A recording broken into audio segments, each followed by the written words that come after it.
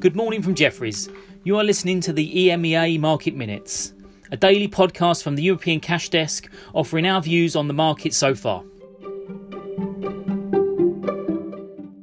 It's Thursday the 9th of September and this is what we're seeing so far. Euro Stoxx futures trading down 60 basis points. We've seen a small bounce off the lows. UK's underperforming though. FTSE futures currently down 1.3%. It's another heavy volume day. We've got stocks volumes up 44% and FTSE volumes up 55%. That said, though, the futures to cash ratio is trading at around 8 times. That's even higher than yesterday's spike. So it does appear that sort of macro-driven flows are driving the market this morning. We've seen the US 10-year treasuries continue to fall overnight. We're back below 1.33. The curve's flattening post a strong 10-year auction yesterday, and also overnight we had the Fed Beige Book, which flagged US economic activity had downshifted in July and August.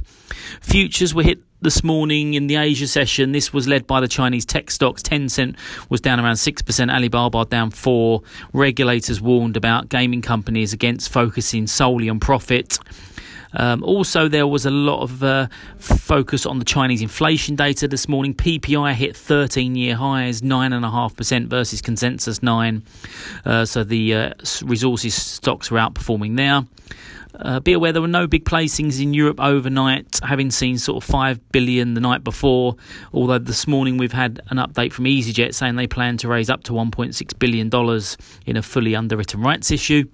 Macro focus today is on the ECB. We've got the update at 1:30 UK time. Jefferies thoughts, though, from earlier in the week that there's going to be no major changes in terms of tapering. We are going to see likely a revision in the GDP forecast to be higher and inflation forecasts. In terms of sector themes today, factor baskets, we've seen value underperforming versus growth, and that was what we saw in the US overnight. Airlines, as I mentioned, the focus is on EasyJet. It's currently trading down 10%. Post the rights issue headlines. That's impacting the rest of the sector. The market is shrugging off the headline, though, that came out around the same time that EasyJet had received an unsolicited approach. We have since learned it was from Wizz Air, according to speculation. Given the market caps are very similar of both companies, it just appears the case that which company's management you're believing in terms of who can raise money and continue. So that's, I think, why the market is shrugging it off. We've seen some good flow in EasyJet and the rest of the airlines today.